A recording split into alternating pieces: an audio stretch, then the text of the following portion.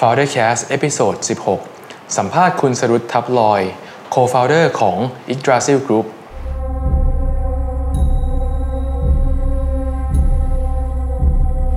สวัสดีครับกลับมาพบกันอีกแล้วนะครับวันนี้กับ Foundercast นะครับเอพิโซดที่16แล้วนะครับวันนี้อยู่กับผมเก่งสิทธิพงศ์สิริมาศเกษมCEO บริษัท RGB 72นะครับลืมชื่อบริษัทตัวเองนะครับ ผมแบงค์สิทธินันท์พลวิสุทธิ์ศักดิ์นะครับCo-founder ของ Magneto Labs นะครับครับคุณแบงค์ครับวันนี้เรามาสัมภาษณ์กับหนึ่งใน Co-founder ของเกมที่ร้อนแรงที่สุดในช่วงนี้เลยใช่น่ากลัวที่สุดด้วยน่ากลัวมากนะฮะนั่นก็คือคุณสรุตทับลอยนะครับหรือคุณแซคนั่นเองนะครับขอต้อนรับคุณแซคด้วยนะครับสวัสดีครับสวัสดีครับสวัสดีครับวันนี้เป็นวันฮาโลวีนพอดีด้วยนะครับพี่เก่งณวันที่อัดนี้ครับแนะนำกันสักนิดนึงก่อนดีไหมได้ครับว่า Yggdrasil บริษัทคืออะไรครับที่คุณแซคทำตัว Yggdrasil เป็นจริงๆแล้วเราเป็นบริษัทที่ทำงานเกี่ยวกับพวกคอมพิวเตอร์กราฟิกแล้วก็เป็นพวกแอนิเมชันเป็นหลักๆครับถ้าเป็นคอมพิวเตอร์กราฟิกก็เน้นไปทางงานโฆษณาทีวีก็จะเห็นตามโฆษณาที่ฉายในบ้านเราแล้วก็ประเทศเพื่อนบ้านรวมถึงต่างประเทศบางประเทศด้วยก็คือเป็นเขาเรียกว่าเหมือนกับมีลูกค้ามาให้เราทำงาน CG ว่าอย่างนั้นนะครับแล้วก็ทำเป็นงานโฆษณาทำอะไรอย่างนี้ไปนะครับถูกไหมครับซึ่งเกม Home Sweet Home ชื่อนี้นี่คือหนึ่งในโปรดักต์ของเราใช่ไหมครับใช่ครับเป็นโปรดักต์หนึ่งที่เราคิดว่าอยากจะสร้างผลิตภัณฑ์อะไรที่เป็นของตัวเองอะไรเงี้ยนอกจากที่จะเป็นการรับจ้างจากลูกค้าซึ่งจริงๆถือว่าตัวเกมเนี่ยชื่อ Home Sweet Home เนี่ยต้องบอกว่ามีลักษณะธุรกิจที่ไม่เหมือนกับการทำ CG ก่อนหน้านี้พูดง่ายๆก็คือเรารับงานจากลูกค้ามาถูกไหมฮะแล้วเราก็ทำโปรเจกต์ให้จบแต่ตัวนี้เหมือนกับเป็นการที่เราสร้าง Productตัวหนึ่งขึ้นมาแล้วก็ไปหาลูกค้าอีกทีนึงมันคนละทางกันใช่มันทำของที่เป็นของเราแล้วก็ไปขายเองอะไรเงี้ยครับแล้วอะไรเป็นไอเดียหรือเป็นจุดเริ่มต้นที่ทำให้เราอยากจะทำเกม Home Sweet Home นะครับเรามองหาช่องทางของธุรกิจในอนาคตก่อนนะว่าถ้าเราจะมารอการที่ถูกว่าจ้างอย่างเดียวเงี้ยรอว่าเมื่อไหร่ที่จะมีลูกค้าจ้างซึ่งมันก็จะมีเรื่องของงบประมาณของลูกค้าแล้วก็การวางแผนการตลาดของลูกค้าอะไรต่างๆนานานี่ครับมันก็จะทำให้ในบางครั้งเราอาจจะสูญเสียโอกาสทางธุรกิจบางอย่างไปแล้วก็ชีวิตของพนักงานหรืออะไรมันขึ้นอยู่กับการตัดสินใจของลูกค้าเป็นหลักอะไรเงี้ยซึ่งมันทำให้เราไม่สามารถกำหนดชีวิตของตัวเองไว้ได้ชัดเจนนักอะไรเงี้ยถ้าเรามีโปรดักต์ของตัวเองแล้วถ้าเรามีความสามารถมากพอมันก็สามารถที่จะกำหนดทิศทาง direction ชีวิตของน้องๆที่เขาฝากไว้กับเราได้ในอนาคตเหมือนกับสร้างอะไรบางอย่างที่เราอยากจะทำบ้างใช่ไหมฮะสิ่งนั้นก็เป็นส่วนหนึ่งนะครับแต่ถ้าพูดถึงเรื่องของธุรกิจแล้วก็อย่างที่บอกครับก็คือมันสามารถที่จะต่อยอดออกไปได้อีกอะไรเงี้ยไม่จำเป็นที่จะต้องรอที่จะมีลูกค้าอย่างเดียวอะไรครับแล้วถ้าในแง่โปรดักต์ครับทำไมต้องเป็น Home Sweet Home เกมผีที่มันน่ากลัวขนาดนี้ครับส่วนหนึ่งมันก็มาจากว่าเรามองเห็นช่องทางการทำธุรกิจงานที่เป็น Interactive ต่างๆไม่ว่าจะเป็น VR หรือ AR อะไรพวกนี้ว่ามันจะเข้ามามีส่วนร่วมกับชีวิตของมนุษย์มากขึ้นในอนาคตแต่ว่าการที่จะไปสู่จุดนั้นได้เนี่ยอุปกรณ์เทคโนโลยีมันยังไม่พร้อมน่าจะยังอีกสักพักยังไม่พร้อมมันยังไม่สามารถเข้าถึงชีวิตประจำวันของคนทุกคนได้แต่ก่อนที่จะไปถึงจุดนั้นเราต้องศึกษาเรียนรู้กันมาก่อนซึ่งผมมองว่าถ้าเราทำเกมได้ไอ้สิ่งพวกนั้นเนี่ยมันจะเป็นเรื่องที่ทำง่ายกว่าเกมอีกนะแต่ว่าเกมเนี่ยมันสามารถทำได้เลยครับแต่ว่าทำเกมก่อนครับก่อนที่เราจะไปคำถามลึกกว่านี้นะแม่ผมอยากให้คุณแซคช่วยอธิบายนิดนึงเผื่อคนบางคนมาฟังแล้วยังไม่รู้ว่า Home Sweet Home นี่เป็นเกมอะไรยังไงแล้วมีเนื้อหาอะไรยังไงช่วยอธิบายนิดนึงครับก็จริงๆ Home Sweet Home ก็เป็นเกมแนวฮอร์เรอร์นะที่วิธีการเล่นมันก็มุ่งเน้นไปทางการหลบซ่อนเป็นหลักแล้วก็มีพวกพัซเซิลบ้างเพื่อเอามาเบรกอารมณ์ของความกลัวบ้างเขาได้เปลี่ยนรูปแบบความท้าทายก็เป็นการใช้สติปัญญาในการแก้ไขปัญหาเนื้อหานี่คือเท่าที่ผมดูมาเนี่ยคือจริงๆผมเองก็ไม่ได้เล่นผมก็ลองไปดูมาเหมือนกันนะผมไม่ได้เล่นเพราะผมกลัวผีเหมือนกันแล้วผมก็เลยไปดูเขาแคสรู้สึกเนื้อหามันเกี่ยวกับคนที่แบบตื่นขึ้นมาคือใช่ไหมฮะแล้วยังไงบ้าง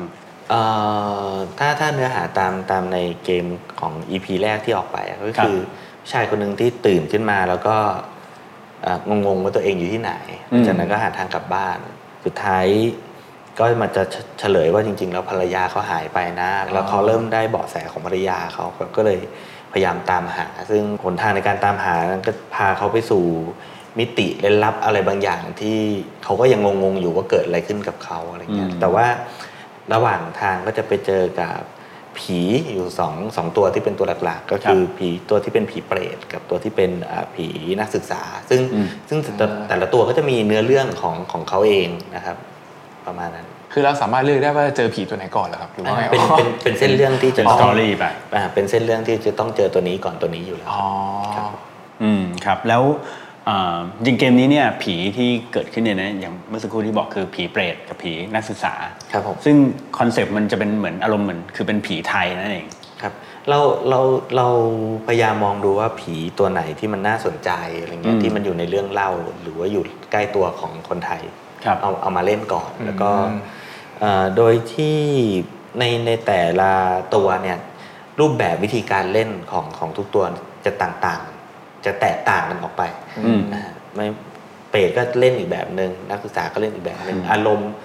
มณ์ในทุกผีจะต่างกันหมดทุกอารมณ์เป็นความกลัวความหลอนในแบบต่างๆที่ไม่ซ้ำกันครับพอแชร์ได้ไหมครับว่าเดี๋ยวจะมีผีอะไรโผล่เพิ่มอีกมีกระสือมีอะไรอย่างเงี้ยกระสือมีน่าจะกระสือเอาว่าน่าสนใจแล้วก็นางรำมีแน่นอนอยู่แล้วเพราะว่าเป็นผีตัวหลักๆที่เชิดชูความเป็นไทยเป็นตัวนางรำนี่น่ากลัวนะน่ากลัวผมนี่แบบดูหนังผีเลยเห็นแบบออฟฟิศพี่เก่งก็มีป่ะใช่ป่ะของผมมีน้องบอกว่าเห็นแต่เงาแต่ว่าผมถามนอกสคริปต์นี่คุณแซคนี่ทำเกมเกี่ยวกับผีนี่เป็นคนกลัวผีไหมฮะจริงๆเป็นคนไม่กลัวผีแต่เชื่อเรื่องผีนะแต่ไม่กลัวเชื่อว่ามีเรื่องของจิตวิญญาณอะไรพวกนี้แต่ไม่เคยเจอแล้วถ้าเจอแล้วคิดว่าจะทำยังไงบ้างจะเอากระดาษออกมาสเก็ตเลยฉันเอามาลงเกมถ้าเจอเราก็สรุปได้ไงว่าผีมีจริงแต่ถ้าเกิดคุยกับเขารู้เรื่องนี้ก็อาจจะขอนู่นขอนี่ขอหวยแล้วนิดนึงแล้วอย่างเงี้ยเราทำผีไทยไปแล้วเนี่ยตอนที่ทำเนี่ยยังไงแล้วเราเอาไปลงสตรีมเนี่ยซึ่งแปลว่าต้องมีฝรั่งมีต่างชาติมาเล่นเกมนี้แน่นอนแล้วเราไม่กลัวว่าเขาจะไม่เข้าใจหรอว่านี่คือผีอะไรไม่กลัวนะเพราะว่าเรื่องของความกลัวมันถ้าพูดถึงทฤษฎีมันคือคนกลัวเพราะมันไม่เห็นมันไม่รู้แล้วก็กังวลว่ามันจะเกิดอะไรขึ้นกับเราอันนั้นคืออะไรที่มันทำให้เกิดความกลัวมันไม่ใช่แค่เฉพาะผีหรอกแต่ว่าอีกอย่างทุกประเทศมันมีผีหมดนะในความเชื่อนะครับว่าผีของแต่ละประเทศมันต่างกันด้วยวัฒนธรรมและที่มาที่ไปก็เท่านั้นเองเราก็แค่เล่าที่มาที่ไปของผีแบบเราให้เขาฟังเท่านั้นแหละครับเกมนี้ใช้เวลาสร้างนานไหมครับโปรเจกต์นี้จริงๆมันใช้เวลาอยู่ที่ประมาณ2 ปีกว่า2 ปีครึ่งประมาณแต่ว่าถ้าพูดถึงระยะเวลาในการสร้างแท้ๆเลยจริงๆแล้วเนี่ยมันผ่านการลองผิดลองถูกทำแล้วลื้อเนี่ยวนหลายรอบก็ถือว่าไม่ถึง1 ปีสำหรับการสร้างไม่ถึง1 ปีเร็วก็ถือว่าเร็วนะใช่ถือว่าเร็วจนนะผมเองยังตกใจที่ทำได้ในเวลาเพราะปกติอาจจะเป็นเพราะว่าเรามีความเชี่ยวชาญทางด้านการทำ CG แล้วด้วยก็ส่วนหนึ่งก็ด้วยแล้วก็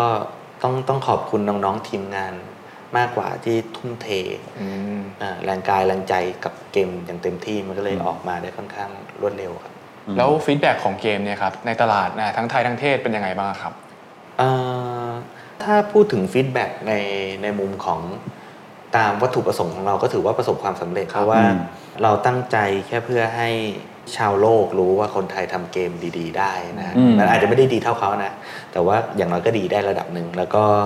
ตัวคนไทยเองก็รู้จักแล้วว่าเกมก็เป็นส่วนหนึ่งเราก็สามารถที่จะพัฒนาเกมได้ซึ่งคนไทยมองว่าคนไทยทำเกมดีๆไม่ได้หรอกอะไรเงี้ยเราก็อาจจะไม่ใช่โชว์ให้ดูแล้วว่าจริงๆทำได้นะครับทำได้นะไม่งั้นถ้าเราทำไม่ได้หรือไม่ได้ทำตรงนี้ออกมาครับสมมุติว่ามีเด็กจบใหม่ออกมาแต่ละรุ่นเงี้ยเขาอยากทำเกมเขาเล่นเกมมาทั้งชีวิตอยากจะทำเกมแล้วเขาจะไปทำที่ไหนล่ะเขาก็จะต้องถ้าอยากทำเกมดีๆก็ต้องไปเรียนต่างประเทศต้องไปต่างประเทศใช่ไหมต้องไปต่างประเทศอยู่บริษัทต่างประเทศแล้วถ้าเป็นเด็กที่ไม่มีตังค์ล่ะทำยังไงดังนั้นบริษัทเราอาจจะสานฝันให้เขาได้ในอนาคตหรือมันอาจจะเป็นจุด จุดเปลี่ยนจุดเริ่มต้นให้บริษัทอื่นๆกล้าคิดกล้าทำกล้าลงทุนเหมือนเป็นแรงบันดาลใจเนาะว่าบริษัทอื่นก็อาจจะรู้สึกว่าเฮ้ยที่นี่ก็ทำได้งั้นเราก็น่าจะสามารถที่จะทำได้ด้วยเหมือนกันอะไรประมาณนี้สุดท้ายมันอยู่ที่ความคิดสมองของเรามากกว่าใช่ครับความจริงผมก็เชื่อว่าคนไทยนี่ก็ทำของดีๆได้หลายอย่างจริงคนไทยเก่งเยอะนะคนไทยเก่งเยอะต่างชาติก็รู้ด้วยบางอย่าง CG เงี้ยต่างชาติยังมาให้ทาง Yggdrasil ทำให้เลยในบางงานอย่าง Final Fantasy ตัวที่เป็นหนังก็มาจ้างเราช่วยเป็นส่วนหนึ่งในการทำครับทีนี้พอมีคนรู้จักเยอะมีคนเริ่มเล่นเยอะเนี่ยมันก็ต้องมีพวกที่เป็นด้านมืดก็คือพวกที่ดาวน์โหลดของฟรีของเถื่อนว่างั้นนะครับถามคุณแซคนิดนึงว่าคนดาวน์โหลดของเถื่อนนี่เรามีความคิดเห็นยังไงบ้างกับเรื่องของการดาวน์โหลดของเถื่อนการดาวน์โหลดของเถื่อนมันอยู่คู่กับคนไทยมานานแล้วจริงมันอยู่คู่กับทั้งโลกกันแหละแต่ว่าประเทศไหนเป็นยังไงมากกว่าแต่คนไทยก็อาจจะเยอะหน่อยมันไม่ใช่แค่เกมหรอกมันไม่ว่าจะเป็นหนังไม่ว่าจะเป็นอุตสาหกรรมซอฟต์แวร์หรือว่าเสื้อผ้าแบรนด์เนมต่างๆนานาโดนก๊อปไปเยอะใช่แต่ว่ารู้สึกยังไงต้องยอมรับนะเมื่อก่อนเราก็ไม่ได้เป็นคนที่ใช้ของแท้เพราะว่าจะถามอยู่ว่าสมัยก่อนเคยใช้ของปลอมไหมต้องยอมรับมันก็เคยเคยตอนที่เราเป็นเด็กๆอะไรเงี้ยเราก็เคยพอเราโตมาบ้างเราเข้าใจหลายๆอย่างอะไรเงี้ยมันก็ปรับเปลี่ยนมุมความคิดขึ้นไปครับมันเริ่มรู้แล้วว่าการใช้ของพวกนั้นเนี่ยมันฉุดรั้งการพัฒนาของสินค้าต่างๆทำให้ผู้ผลิตอาจจะ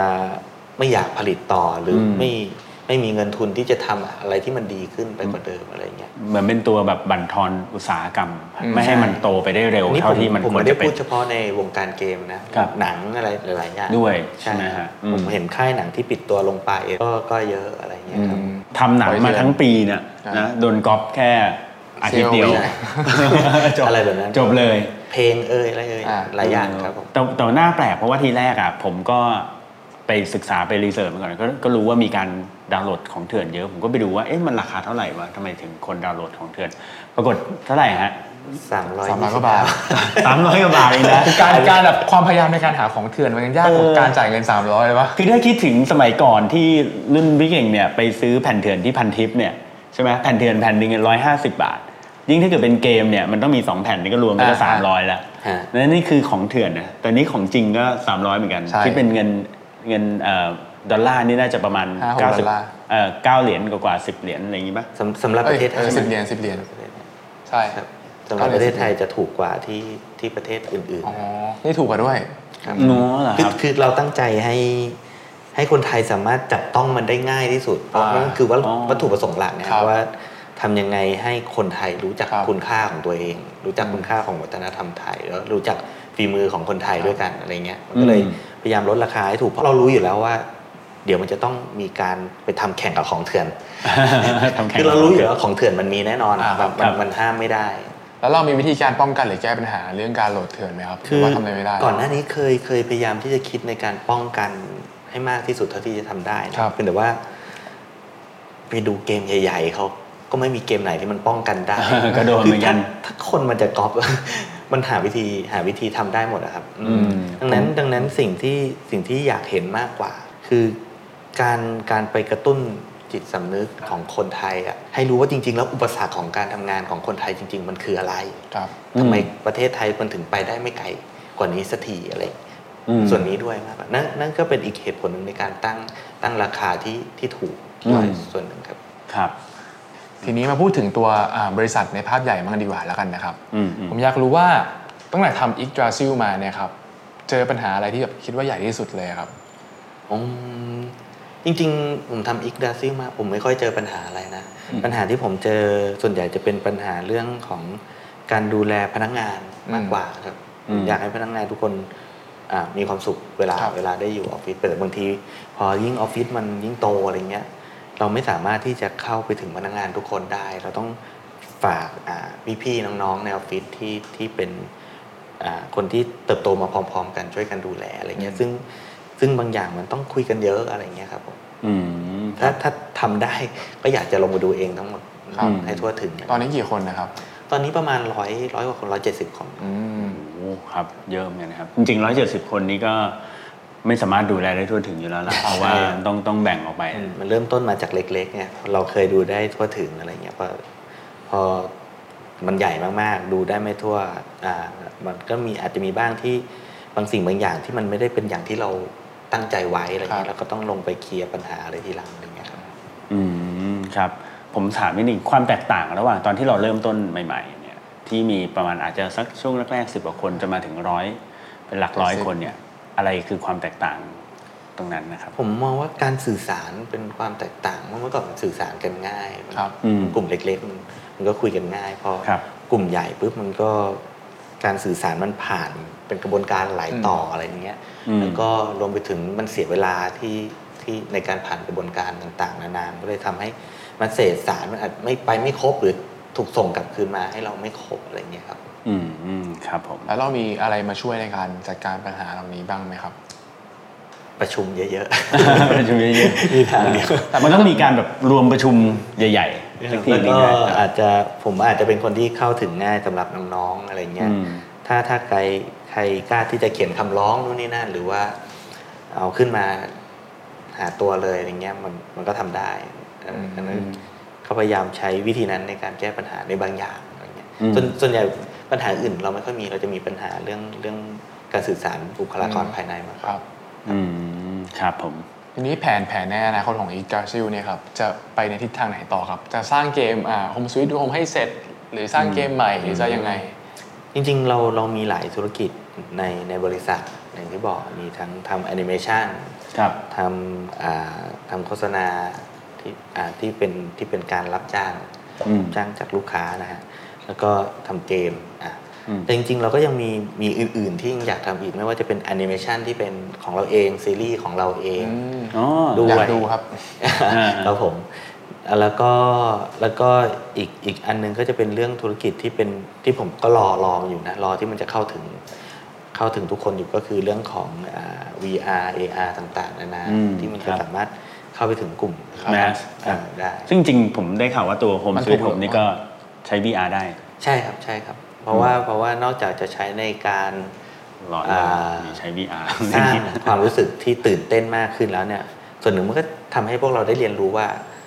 VR จริงๆอ่ะหัวใจจริงๆของมันคืออะไร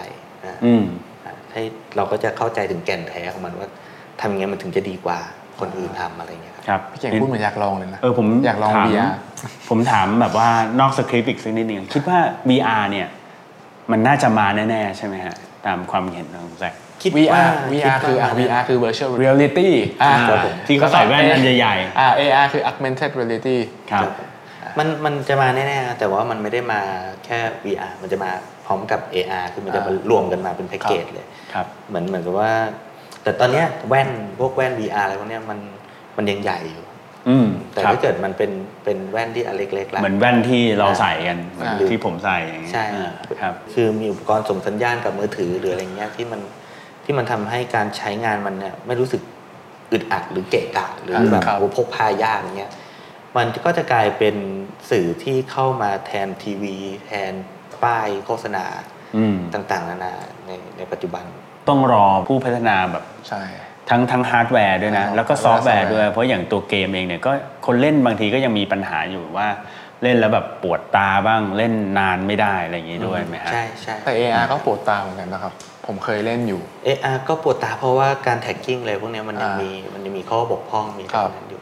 แต่คิดว่าในอนาคตนี่ตัว VR AR นี่มาแน่นอนครับเหมือนพวกหนังต่างๆที่เราเห็นในฮอลลีวูดคิดว่าภายในกี่ปีครับผมคิดว่าไม่น่าจะเกิน5 ปีในประเทศไทยใช่ไหมครับทั่วโลกน่าจะพร้อมกันหมดเพราะไทยเดี๋ยวนี้ก็ตามเทคโนโลยีโลกทันอยู่แล้วครับซึ่งเรามองว่ามันน่าจะออกมามากไปกว่าเกมด้วยถูกไหมครับใช่ครับมันจะเป็นส่วนหนึ่งในชีวิตประจำวันเราเดินไปไหนมาไหนก็จะมีสื่อโฆษณาทีวีมีการ์ตูนมีอะไรติดตัวเราไปทุกที่เพราะเราอยู่ที่แว่นเราอะไรอันนี้ผมคิดนะว่าตอนนี้ VR เนี่ยนะมันเป็นแว่นที่เราใส่ปุ๊บเราเห็นแต่จอข้างในใช่ไหมใช่มันน่าจะแบบ ต่อไปมันน่าจะผสมกันระหว่างตัว Google Glass ด้วยเหมือนกันคือเราใส่ไปแล้วปุ๊บเนี่ยเราเห็นข้างนอกด้วยใช่ไหมครับแล้วก็เห็น AR เห็นมีแอนิเมชันวิ่งอยู่บนพื้นจะเห็นตัวละครเห็นตัวการ์ตูนอะไรวิ่งอยู่ปะปนกับเราในชีวิตประจำวันเหมือน Snapchat เริ่มทำอะไรประมาณนี้แล้วอะเท่าที่ผมเห็นนะครับโอเคคุยเรื่องงานมาเยอะแล้วเครียดมาเยอะแล้วมาคุยเรื่องส่วนตัวพี่แซคบ้างดีกว่านะครับได้ครับพี่แซคชอบอ่านหนังสือไหมมีหนังสืออะไรที่เราอ่านประจำหรือหนังสืออะไรที่เราอยากจะแนะนำบ้างไหมต้องบอกตามตรงนะเป็นคนที่อ่านหนังสือน้อยมากถ้าไม่โดนบังคับให้อ่าน ก็จะไม่อ่านคืออ่านก็อ่านแต่พวกหนังสือเรียนกับหนังสือการ์ตูนหนังสือเรียนอ่านเพราะถูกบังคับต้องอ่านเดี๋ยวสอบไม่ได้อะไรอย่างเงี้ยครับทีนี้แล้ววิธีการที่เราจะเสพความรู้ใหม่ๆอย่างที่เรารู้ได้ว่าAR มันมาแน่หรือเทคโนโลยีนั้นมาเนี่ยเราดูจากไหนคือจริงๆผมเป็นพวกชอบลองชอบทำชอบลองถ้าสนใจอะไรแล้วจะลงมือทำไปค้นคว้าไปถามไปอะไรเลยอย่างเงี้ยแต่เดี๋ยวนี้มันง่ายแล้ว YouTube เนี่ย YouTube ง่ายมาก Google อยากรู้อะไรก็ถามครับมีใครเป็นบุคคลต้นแบบมีไอดอลหรืออะไรอย่างงี้ไหมฮะจริงๆก็คือเป็นในหลวงนะครับในหลวงรัชกาลที่9ครับผมคือคำสอนอะไรหลายๆอย่างครับก็เป็นอะไรที่ผมใช้ในการดำเนินชีวิตใช่ไหมว่าคำถามนี้เนี่ยมีคนตอบว่าเป็นในหลวงรัชกาลที่9นี่เยอะมากเลยใช่โอ้โหผมแล้วเวลาฟังคำตอบนี่ขนลุกทีครับในจริงๆที่บ้านก็มีสวนอยู่ก็กลับไปก็ทำสวนด้วยนะครับเป็นงานอดิเรกนี้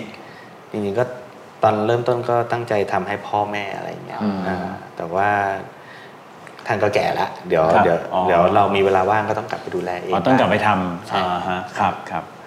โอเคทีนี้มาถึง2คำถามสุดท้ายนะครับที่เราถามเกสทุกคนในรายการนะครับคำถามแรกนะครับถ้าเกิดย้อนเวลากลับไปตอนที่ตั้ง Yggdrasil ใหม่ๆครับพี่แซคจะบอกอะไรกับตัวเองครับได้1ข้อได้ข้อเดียวเลยเอาจริงๆถ้าเราเลือกได้เราก็จะทำแบบนี้แหละก็บอกว่าให้ทำต่อไปใช่มาถูกทางแล้วอย่างนี้มองว่ามันก็ถือว่ามาถูกทางนะมันหลายๆอย่างในชีวิตผมมันถูกปูมาให้มันมาอยู่ตรงนี้ครับครับ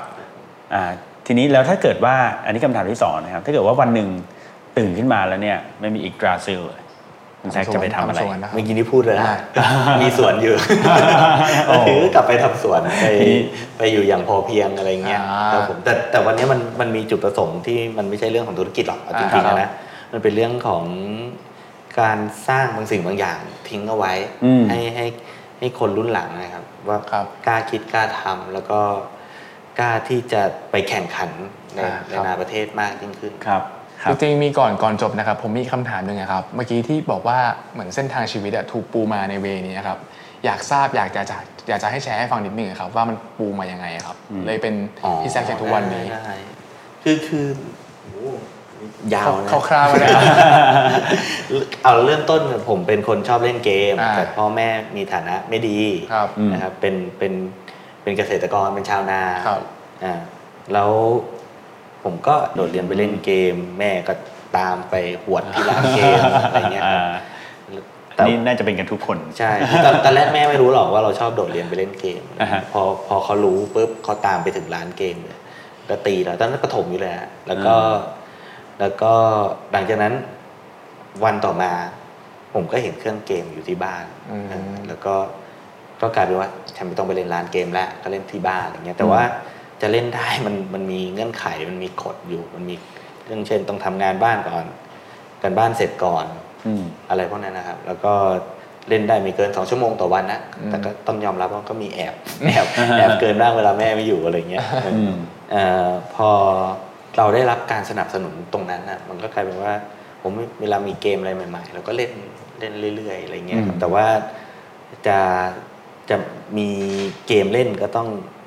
เก็บเงินเอาเองต้องมีตังค์ก่อนจนพอผ่านช่วงวัยเด็กมาได้โตมาก็อยากทำเกมนะแต่สมัยก่อนมันไม่ได้มีช่องทางที่จะได้เรียนรู้อะไรเงี้ยก็เบนมาเป็นการทำหนังเรียนภาพยนตร์เรียนอะไรมาแล้วก็ไม่มีเงินทำทีซีดีคือบ้านฐานะไม่ดีไม่มีเงินทำหนังไม่มีเงินซื้อฟิล์มสมัยก่อนยังเป็นฟิล์มอยู่เลยยังไม่มีวิดีโอ ก็เลยแต่พอจะมีคอมพิวเตอร์เก่าๆอยู่บ้างอะไรเงี้ยเพราะว่าก็ใช้ในการทำงานตอนส่งอาจารย์ก็คอมพิวเตอร์ก็ได้มาจากเงินที่ถ้าพูดถึงก็เหมือนเงินประกันชีวิตอะไรเงี้ยของแม่แต่จริงๆแถวบ้านนอกเขาเรียกเงินค่าชาปนกิจศพก็คือถ้าใครตายเขาจะรวบรวมเงินแล้วเอาไปให้เป็นค่าทำศพอะไรเงี้ยแต่พอใช้ทำศพไม่หมดก็กลายเป็นเงินเก็บเราอะไรเงี้ยก็ใช้ในการเรียนรวมถึงการซื้อคอมพิวเตอร์ด้วยจากนั้นมันก็เริ่มได้เรียนรู้การทำ CG อะไรเงี้ยแล้วก็ทำเป็นโปรเจกต์จบส่งอาจารย์จากนั้นก็เริ่มมาเป็นคนทำแอนิเมชันแล้วก็มาเริ่มเปิดบริษัท CG ตัวเองจนสุดท้ายก็หยิบเอาความฝันของน้องๆในออฟฟิศรวมถึงความฝันของตัวเองสมัยเด็กด้วยกลับขึ้นมาทำอีกครั้งนึงพร้อมกับมองเห็นช่องทางของธุรกิจในอนาคตที่มันต่อยอดจากความฝันของเราเนี่ยออกไปได้อีกนั่นเองครับเยี่ยมมากเลยจริงๆถือว่าเป็นชีวิตที่ไม่ง่ายใช่มาไกลมากครับก็ถือว่ามาไกลสนุกมาก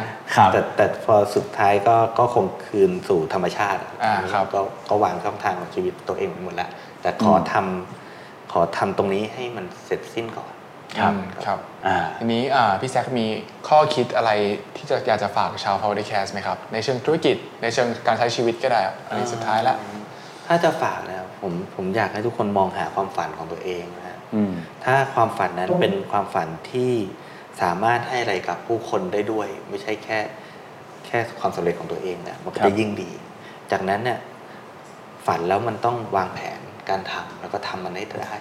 โดยที่ไม่ย่อท้อจนกว่าจะทำมันได้นะผมเชื่อว่าถ้าเราไม่ยอมแพ้ยังไงก็ถึงช้าถึงเร็วอยู่ที่ความพยายามของแต่ละคนครับ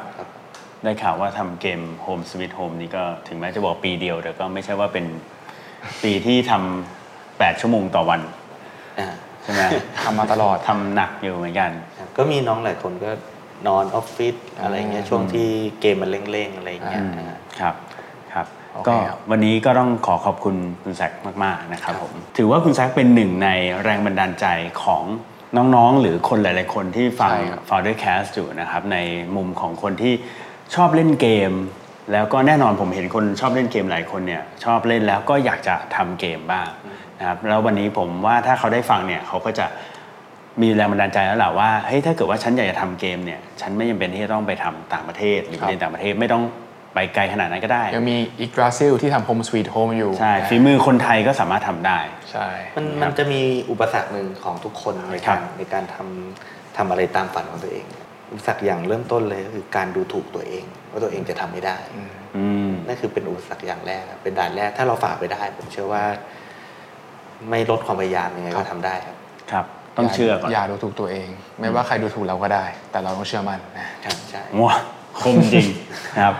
วันนี้ผมเก่งสิทธิพงศ์สิริมาเกษมครับผมและผมแบงค์สิทธินันท์ ภูริสุขศักดิ์นะครับต้องขอลาไปก่อนนะครับขอบคุณพี่แซคมากนะครับขอบคุณครับสวัสดีครับ